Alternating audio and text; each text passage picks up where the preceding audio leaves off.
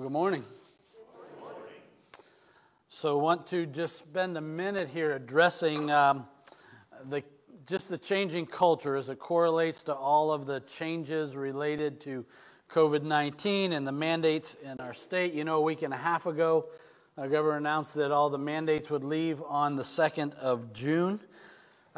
So we have done our best throughout this throughout this pandemic to observe the different mandates that we have that are going to be going away. And obviously that's brought for many of us just a number of different tensions and struggles.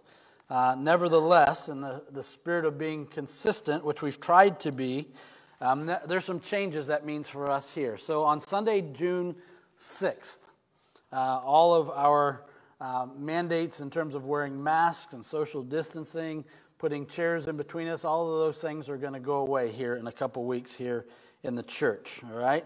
Also apply to our classrooms, different gatherings of the church, those type of things that will all change. Now, obviously, people are still free to continue to wear their face coverings if they would like, and you can still create that distance just by choosing someone who's already sat down and creating some seats between them and you if you would like to do that. Now, we're aware also that the CDC has changed their guidelines and things for people who are vaccinated and not vaccinated. And we've already seen that obviously playing out before our eyes here in our church family and certainly in society as well. And so we just roll with those things even as they go. But what shouldn't change, okay, and what we're not going to change is just our mandate to continue to love and honor one another. I mean, society's changing, and there's no reason to think that on June 2nd, the changes are going to stop, right? But throughout this, we've said, let's honor one another. Let's love one another. Let's give preference to one another, even at times when it creates some personal sacrifice. And so, as we have throughout this encouraged even those who are more conservative in all of this to respect and honor those who are less conservative, we're going to watch that change a little bit, right? And so I'm just going to encourage those of you who are less conservative now to encourage and honor those who continue to be conservative. Again, it's all about the kingdom, right? We can't lose sight about it all being about the kingdom. I mean, there are all kinds of viewpoints about what this should look like, but the scriptural viewpoint is really pretty clear. Let's love one another. Let's respect one another. Let's honor one another, even as the tensions and everything around us continue to change. And this is why, right? This is the point. Each life that God has created is valuable and made in the image of God. And that's what ought to be reflected in our attitudes and in our actions towards one another, even when we disagree with other people. And you've heard me say this before, and I want to say it again. Let's not sacrifice any opportunities to communicate that value to people and to communicate God himself to people for any kind of a political agenda or a personal agenda or a social agenda.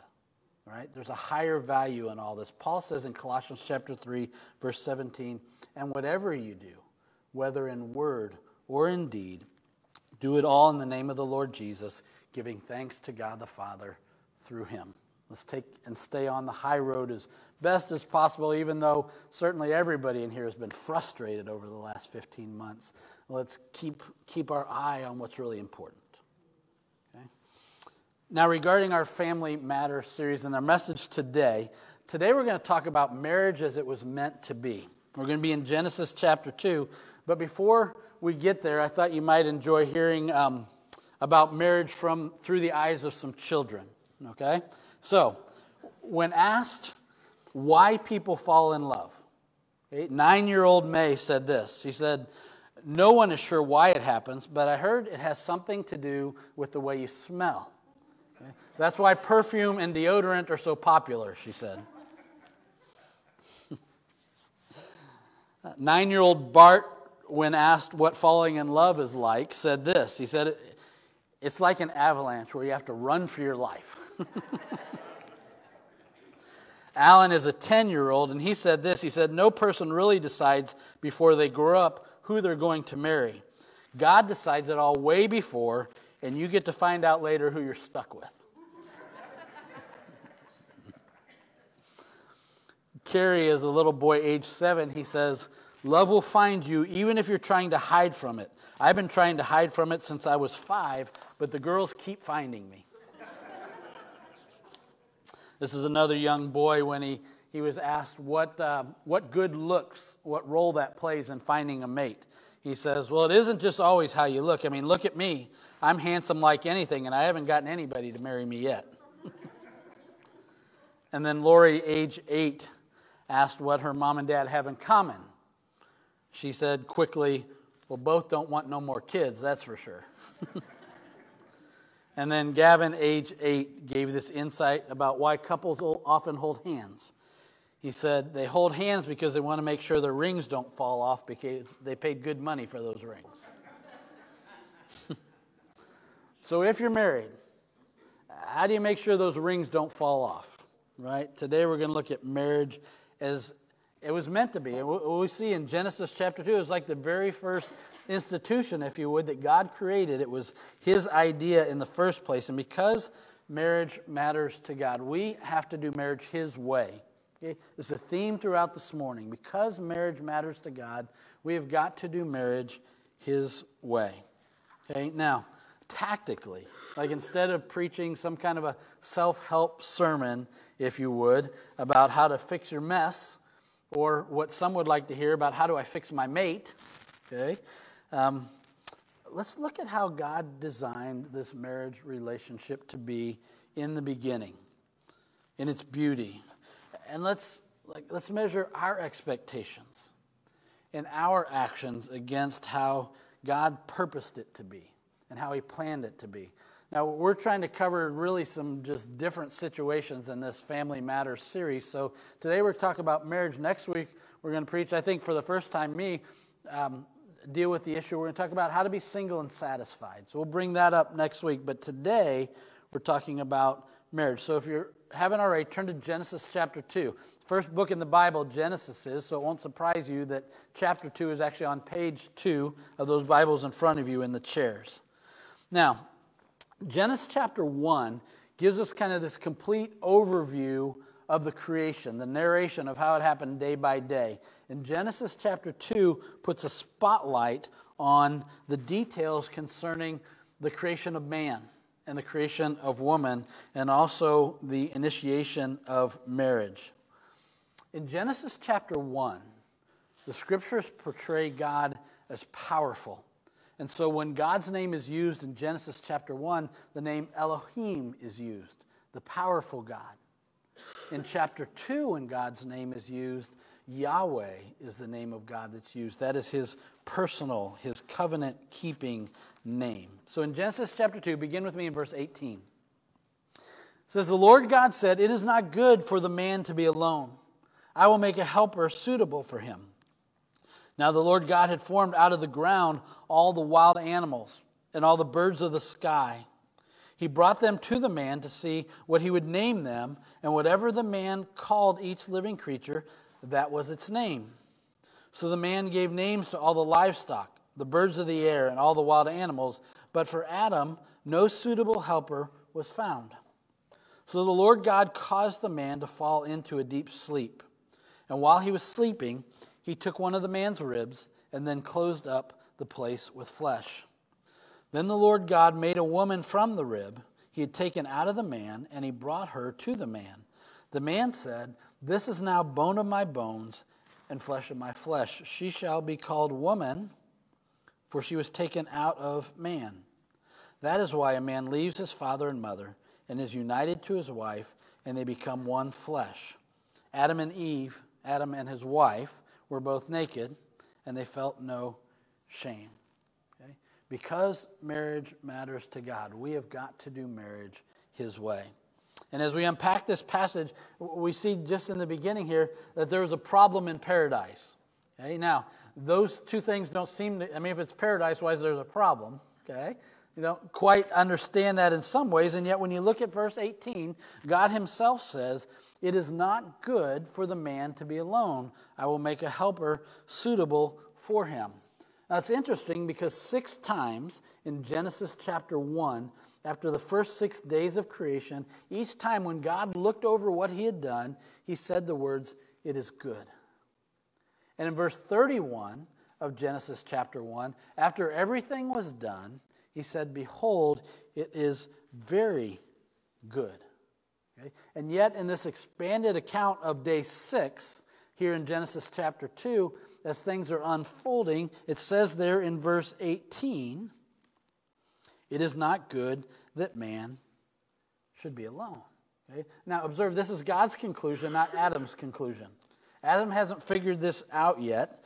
Okay? God is the one who saw the need and created the solution. And I want us to understand this from the start, because when you listen and put your ear to society, you'll hear a lot of different things about marriage. Okay? But marriage is a part of God's plan. Okay? It was not invented by society. Maybe you've heard that. I've heard that before. Okay? It certainly was not formed by culture, just a cultural thing. Here it is in the beginning, and it certainly was not created by the courts. And yet those 3 things are played regularly outside of these walls as a way to dumb down and create less value in what God created in marriage. But God created it. It was his idea.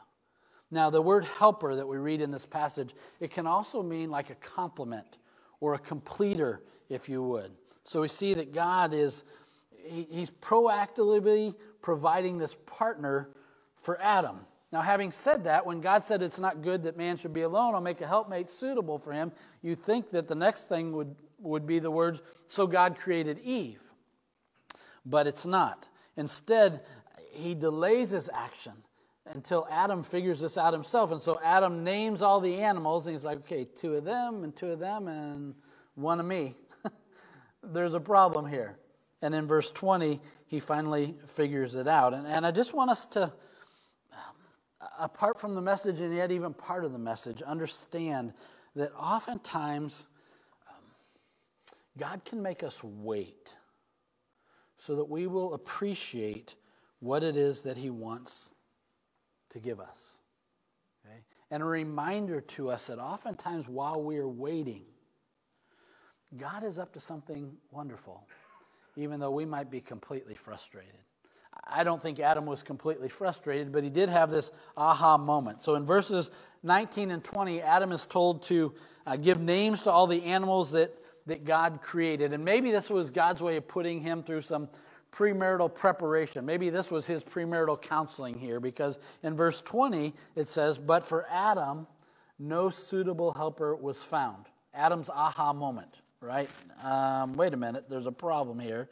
And we don't know if he was lonely, but certainly he discovers for himself in verse 20 what God already knew in verse 18. Okay? That he's living in paradise, and everything theoretically his heart could want. I mean, there are lots of pet animals, a good job, a sinless relationship with God, and yet perhaps he felt alone, but he was alone. There wasn't one like him. And so next in our passage we see that God has a provision for marriage. Look down at verse 21. Adam was alone, God said, and there needed to be a completion. And so beginning in verse 21, the Lord God caused the man to fall into a deep sleep. And while he was sleeping, he took one of the man's ribs and then closed up the place with flesh. Then the Lord God made a woman from the rib he had taken out of the man, and he brought her to the man. The man said, "This is now bone of my bones and flesh of my flesh. She shall be called woman, for she was taken out of man." Again, understand, God is the one who takes the initiative. Okay? This time, giving Adam some divine anesthesia or something so that he can surgically remove a rib, and then uses this rib to make the woman. The word for made is to build, okay, or to construct. And so get the idea of this God the sculptor. He had formed Adam, then he made Eve. Now maybe you've heard it put like this in a wedding before. If not, it'll be helpful to you. If so, then it'll be a good reminder.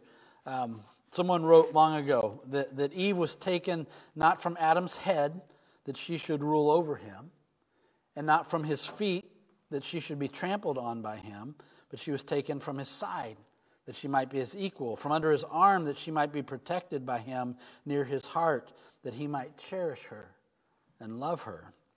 Eve was fashioned from Adam. Listen, not to be identical, but to be complementary.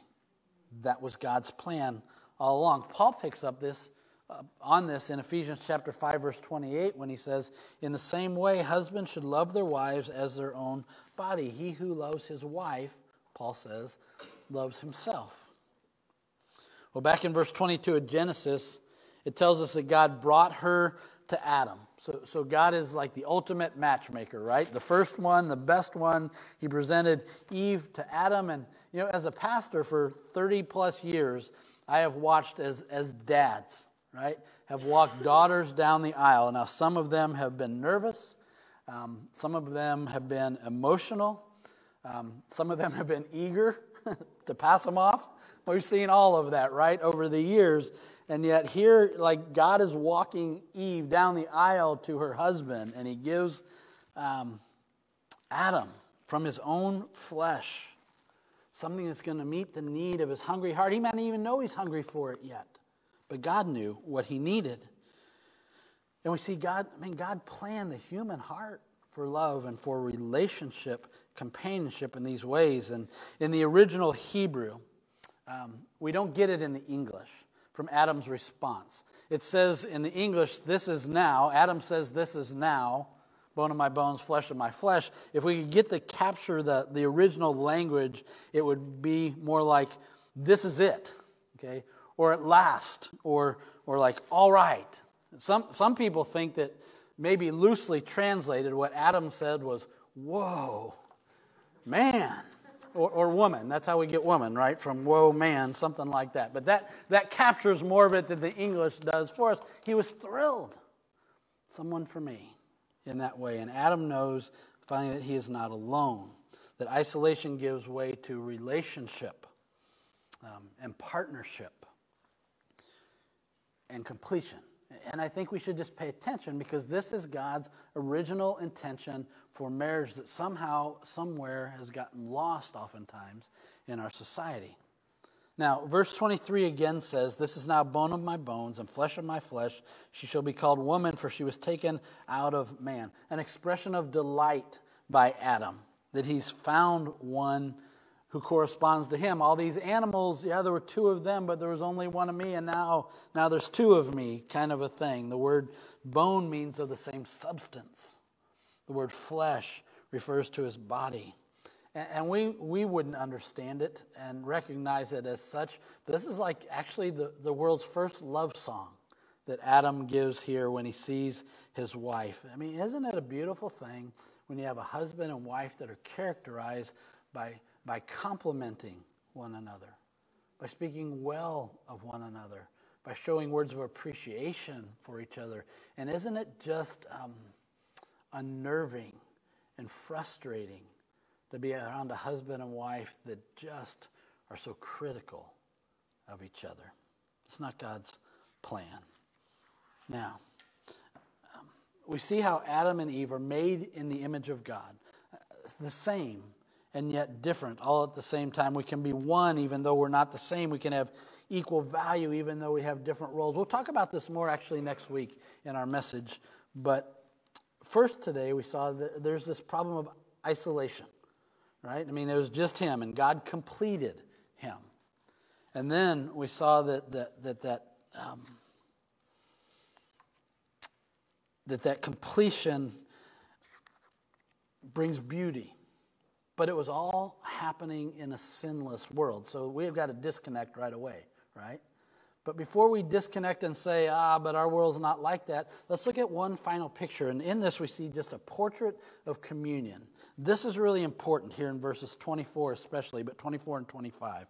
So because marriage matters to God, we have got to do marriage God's way.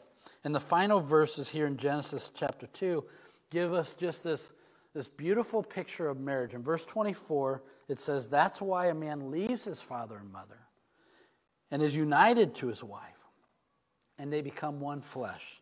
And verse 25 says, and Adam and his wife were both naked, and they felt no shame. By the way, this passage, this verse 24, is also quoted by Jesus in the New Testament in Matthew chapter 19. And by Paul in Ephesians chapter 5. These are not specific principles only related to Genesis. These are God's principles for all time that are to be observed here. Okay? Now you might again have heard it in a wedding. I usually don't get a chance to expand on it, so I'm going to do that just a little bit this morning. So the first two sections we looked at today really give us the foundational thoughts for our thinking about marriage. But in the so what, or what does that look like, or the application piece, this is the part, verse 24, that gives us some application pieces for our lives, some elements to look at. And we begin at the first one, and that is leaving. It says, so this is why a man leaves his father and his mother. That word for leaves in the original language means to cut off. Means to separate. It means to leave behind. Okay? Now, I can make a strong case biblically for God, how God tells us that we ought never neglect our parents. We ought to still love them and take care of them and serve them. And so that's not what is being talked about here. What's being talked about here is a shift in our allegiance so that our primary priority is given to this new relationship that has been created called marriage. I mean, literally, I think it means like the emotional umbilical cord needs to be cut in that way because your loyalty as a person now belongs to your spouse primarily and above all. Your marriage created a new family. And that family has to be your highest priority. That's what is being said here in verse 24. Okay? And listen, if you miss this, and you, like me, have probably seen a lot of people who have missed this. Like they've not left their father and mother. They've not left their friends.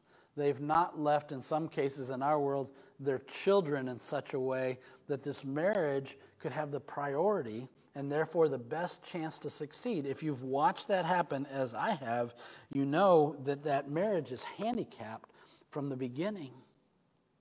And sometimes it's not surprising when we don't experience God's best because we don't do things God's way. And so we start out with a commitment to do things God's way so that we can live and receive God's best. And the first piece of that in Genesis 2 we find is leaving. Okay? Now the second piece, just because I wanted them to match, we're going to call cleaving. If you have an older version, it would say, for this reason a man will leave his father and mother and cleave unto his wife. Okay? The NIV talks about being united to his wife. Okay? Whichever way, it doesn't matter. You're leaving the priority of other relationships, and now you're clinging to, cleaving to, joining that husband or wife as the primary relationship in your life. Okay? That word in the original language, it means to melt two things together in such a way that there's this permanent bond between them. Joining two things so tightly that they cannot be separated without hurting both things. Okay? Ever try to glue something and then pull it apart? And it rips off a piece of part of one or a piece of the other, or sometimes both? You ever watch a husband and wife pulled apart?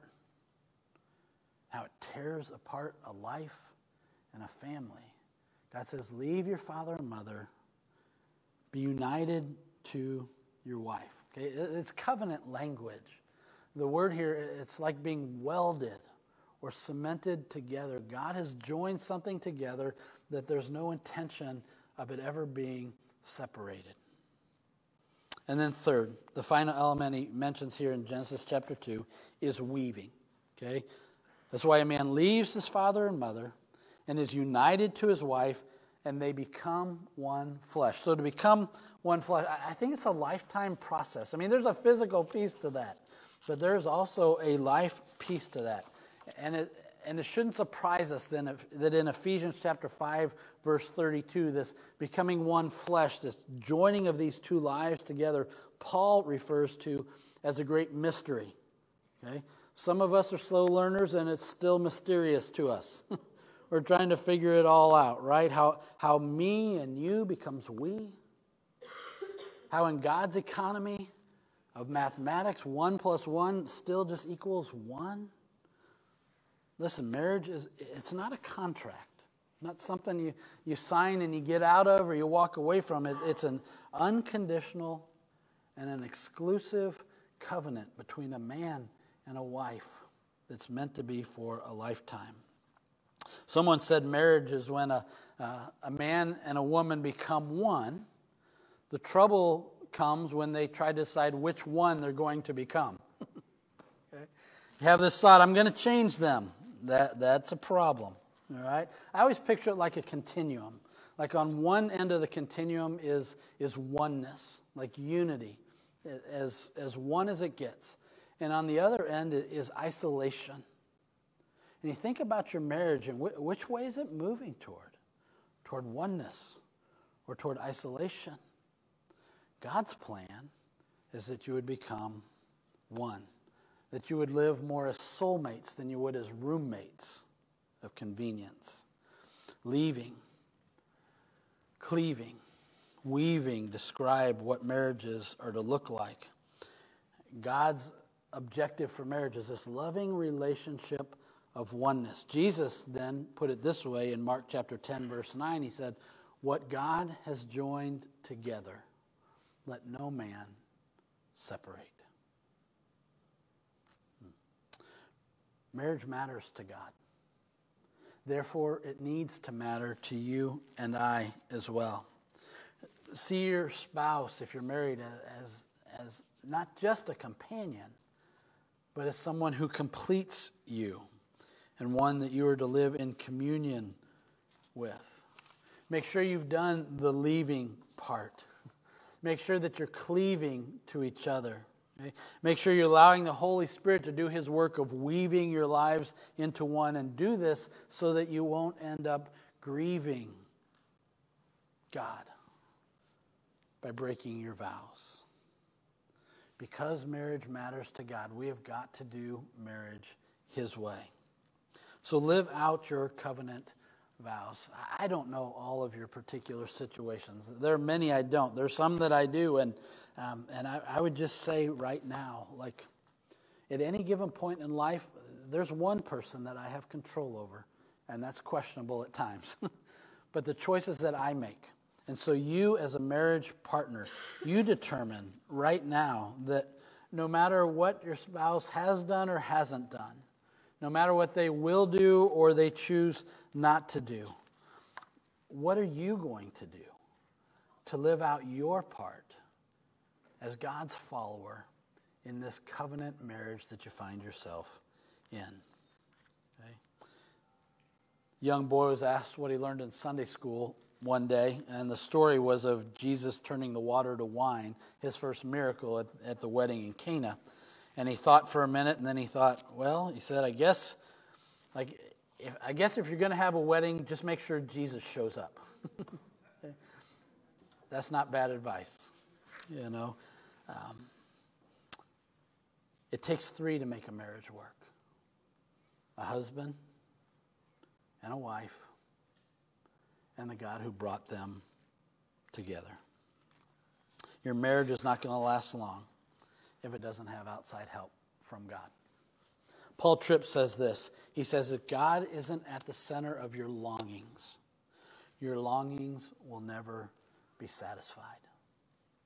And so if we as married people are spending our lives frustrated, and if we're longing for something more than what we're finding, let's first start by checking our longings.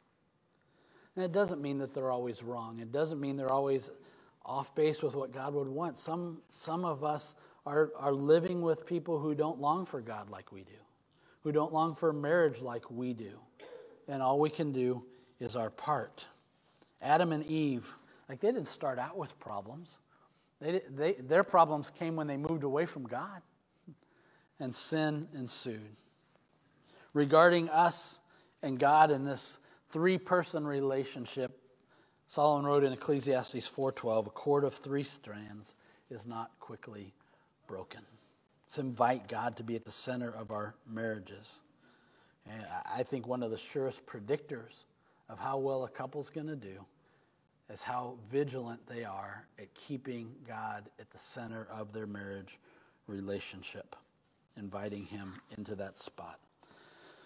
So God has made the arrangements, right? And if we and our spouses will follow his plans, we just might experience marriage as it was meant to be by God's design. When we stray from that, we certainly will not. And so just the simple question becomes, will you follow his plans?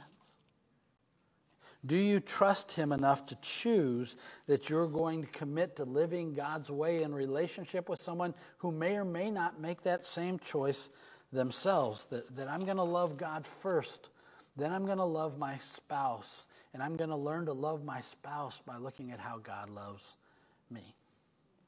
That's a tall order. Can we pray for you in this process? Can we pray with you? Maybe even with you and your spouse. Can we talk with you through some of your struggles? Can we hook you up with a biblical counselor that can walk you through a path to a different relationship than maybe the one you're on right now? Help you sort through some of the struggles that you're going through. Reach out to God this morning. He wants your marriage to be a beautiful thing, just as he wants your life to be a beautiful thing, just as he paid the price for both of those things to be true. But he won't force it on you, and he won't force it on your spouse. It's all about the choices that you make and that I make. I'm going to pray, and then we're going to sing. I'd invite you to speak with me, one of our staff, one of our leaders. Send in one of the connection cards. Fill out one of those sheets about how we can pray for you. It's in the back of the chairs. Connect with us this week if you'd like. We want to see our marriages thrive, and sometimes we just need some help with it. God's willing to help, and we are too. Let's pray together. Father, whether we are in this room or watching through some kind of a screen, you're with us, and you've joined us on this journey. Not just the journey of life, Lord, but also this journey of marriage for many. And Lord, it's two broken people trying to make something whole, and yet that is your beautiful work. And we know you can do that, and we know that you want to do that. May we cooperate with your Holy Spirit for that to be true. Lord, may our relationship with you be right, and our love for our spouse flow out of that relationship. That's our greatest prayer. In Jesus' name, amen.